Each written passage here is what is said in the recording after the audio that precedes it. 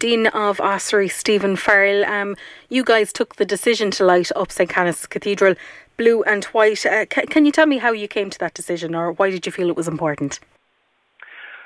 Saturday saw some truly horrific images coming from Israel, and simply my heart went out to those who were suffering in a very particular way, in a very focused way at that moment.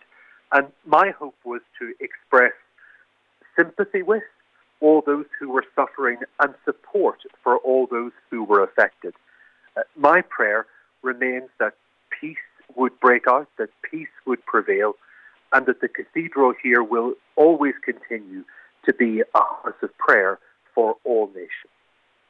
Were you in any way concerned that it might be construed as a political message or a political support, or do you mean for everybody who's impacted to be remembered?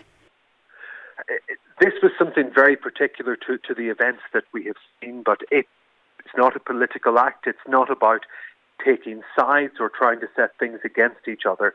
It is simply reaching out heart to heart for people who are suffering incredibly at this moment. It's not something that ought to be read into further than what the intention was. And really, as I say, our prayer continues to be for peace. And finally, will you be leaving it in the colours, Dean Farrell, or what's the plan? Or is there even a plan, we'll say, at this stage? Or are you just going day by day? It was set up to be lit up for one night. I don't plan to extend it further. It was a gesture of solidarity. It was a gesture really of sympathy.